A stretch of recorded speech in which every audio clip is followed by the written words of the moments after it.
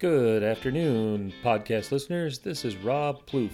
Welcome back to Mid-Michigan Bowling News, the podcast for bowlers in the greater Flint area and the state of Michigan. So, now, moving up in the world a little bit, bought myself a decent microphone.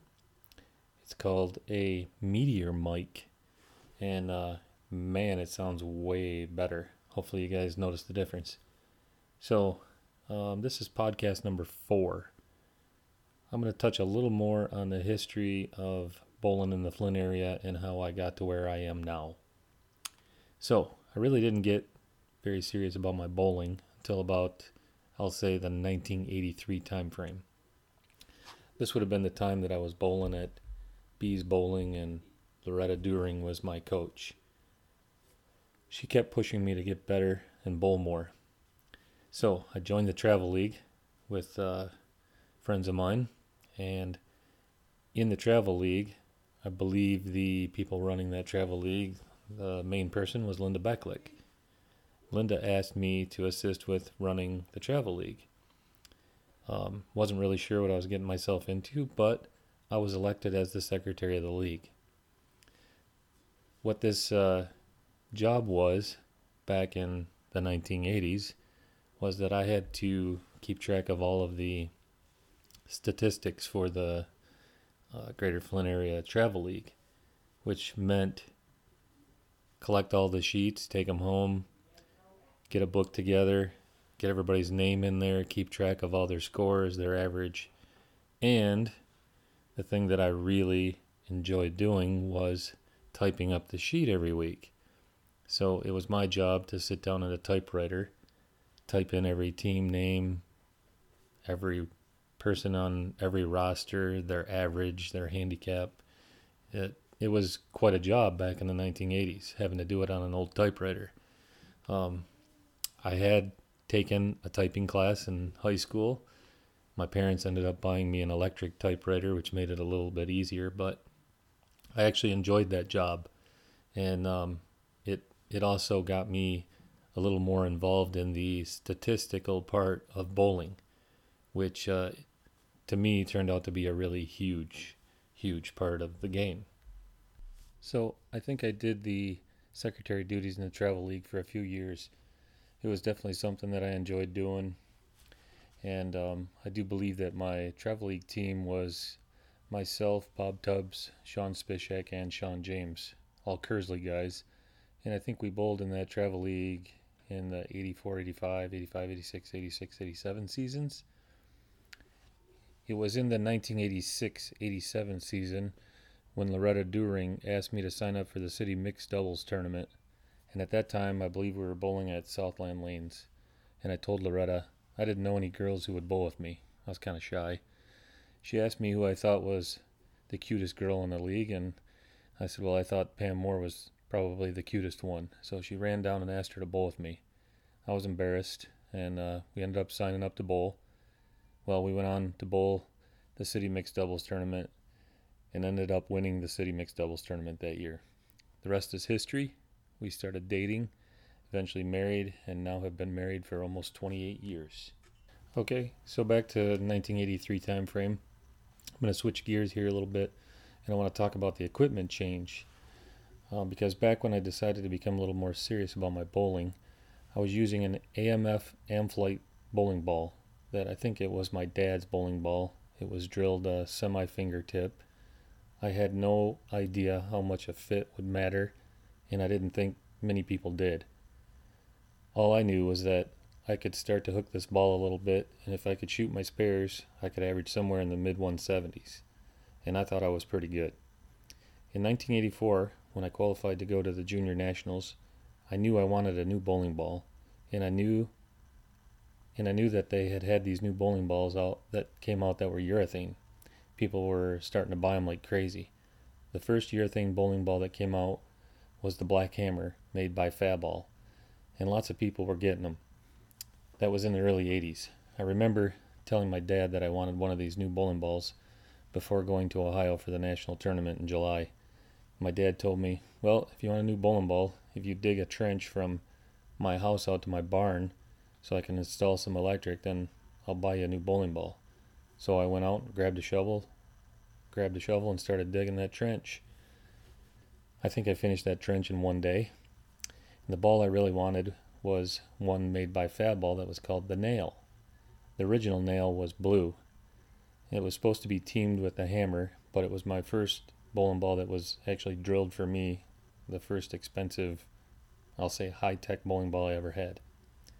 That's the ball that I did really well with at Junior Nationals in Ohio in 1984.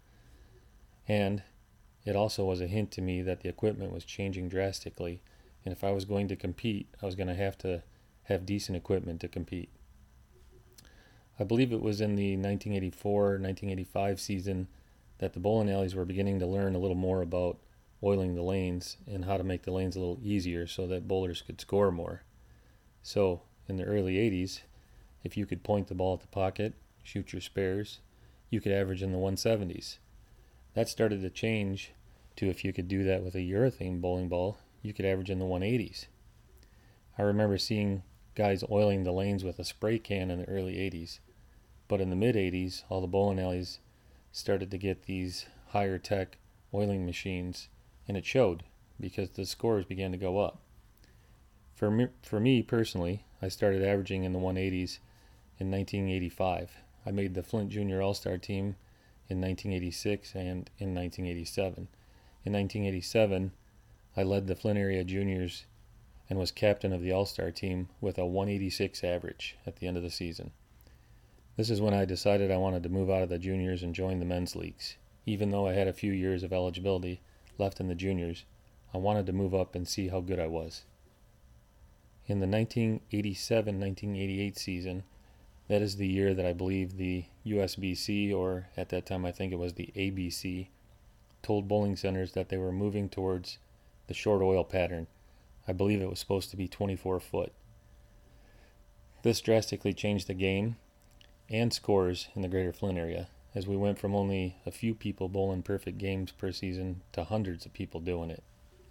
I think in probably the 1987-88 time frame, there were 50 or 60 people that shot a 300 game that season, and there hadn't been 50 or 60 people in the history of bowling in Flint that had done that before that year.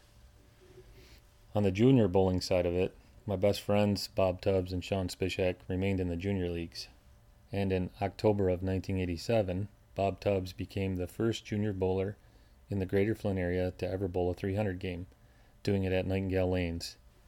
That was followed a month later by Todd Kelly doing it at Bees Bowling, and then Mark Ulrich did it at Southland Lanes in May of 1988. The 87-88 season, my first in the adult leagues, I averaged in the high 190s, and I was pushing 200, and I was learning more and more about the game, how to play the lanes, what the equipment did for you. My first year bowling in the men's leagues, I bowled on Friday nights in the Flint City League at Nightingale Lanes. If you knew anything at all about bowling in the greater Flint area, Friday nights at Nightingale was the place to be. That was, in my mind, probably one of the greatest leagues to ever bowl in the city of Flint, ever. And it was just an honor to be a member of that league. I remember my team. I bowled with Jim Menzing, Eddie Lee, Don Benedict, and Bob Trent. Bob Trent was a guy from the Oxford area that came and bowled with us. Don Benedict, an older guy, always bowled with us with a cigar in his mouth, which always baffled me. But he always had a cigar in his mouth from the time he started to the time he finished bowling. But the reason I got on that league was Jim Menzing, because he was coaching me the year prior to me moving up. He talked me into bowling on Friday nights, and to me that was a dream come true. The Friday Night City League, I remember Jim telling me, look, when you come to bowl in this league, you're going to be required to wear some dress pants. We're all going to wear the same shirts. This is a classic league. And the guys in this league mean business. There's a lot of money here, and it's pretty serious, and it's exactly what I was looking for. So my first year in that league was definitely a learning experience. I definitely didn't make much money, and I also realized that I wasn't very good compared to some of these guys, because there were the good teams back then: JP's Party Shop, Madden's Lounge, GLC Bowling Balls. There were some great bowlers in that league, Hall of Famers left and right, and I knew I needed to learn a lot. At that time, I was going to college. I was trying to finish up my associate's degree, trying to find a job. Wasn't making a lot of money, but I knew I wanted to hang out at the bowling alley and I wanted to learn more about the game of bowling. And Friday nights at Nightingale, when you were done bowling on the City League, they also had some 9 o'clock leagues, but they had jackpots. Guys would just stay around and bowl jackpot, throw your money on the table, high score wins. And I remember back in that time frame throwing my money on the table, knowing damn well I wasn't going to win anything. It was money that I was spending to learn more about the game, and I knew I wasn't going to compete with guys like Don Hargraves, Rick Muncie. I remember bowling jackpots. There was plenty of guys, Chuck Haas, lots of guys out there making money bowling jackpots, and I was just trying to learn and sitting around watching and learning. But I had a great time bowling on Friday nights. Nightingale Lanes was an awesome place to hang out. They used to have a great restaurant upstairs at Nightingale Lanes. Used to go there on Friday nights for fish and chips before league, and you could hang out in the bar afterwards. Of course, I couldn't then because I wasn't old enough, but great place to hang out Friday nights at Nightingale Lanes. But 87, 88 time frame, I also knew I was missing my friends. Guys like Sean Spishak and Bob Tubbs, John Roof. Those guys were not bowling with me. They were still in the junior league. So the following year, when they decided to move up, we formed a team on Friday nights and continued to bowl in the Flint City League on Friday nights. But my bowling also expanded that following year, and I remember bowling on the Monday Night All-Star League at Nightingale Lanes. I also, within that time frame, joined the Tuesday Night Major Classic League over at Easttown. Wednesday was probably the only night of the week that I didn't bowl. Thursday, I used to go out to Colonial Lanes and hang out with my girlfriend at the time, who's my wife now, because she was bowling on Thursday nights.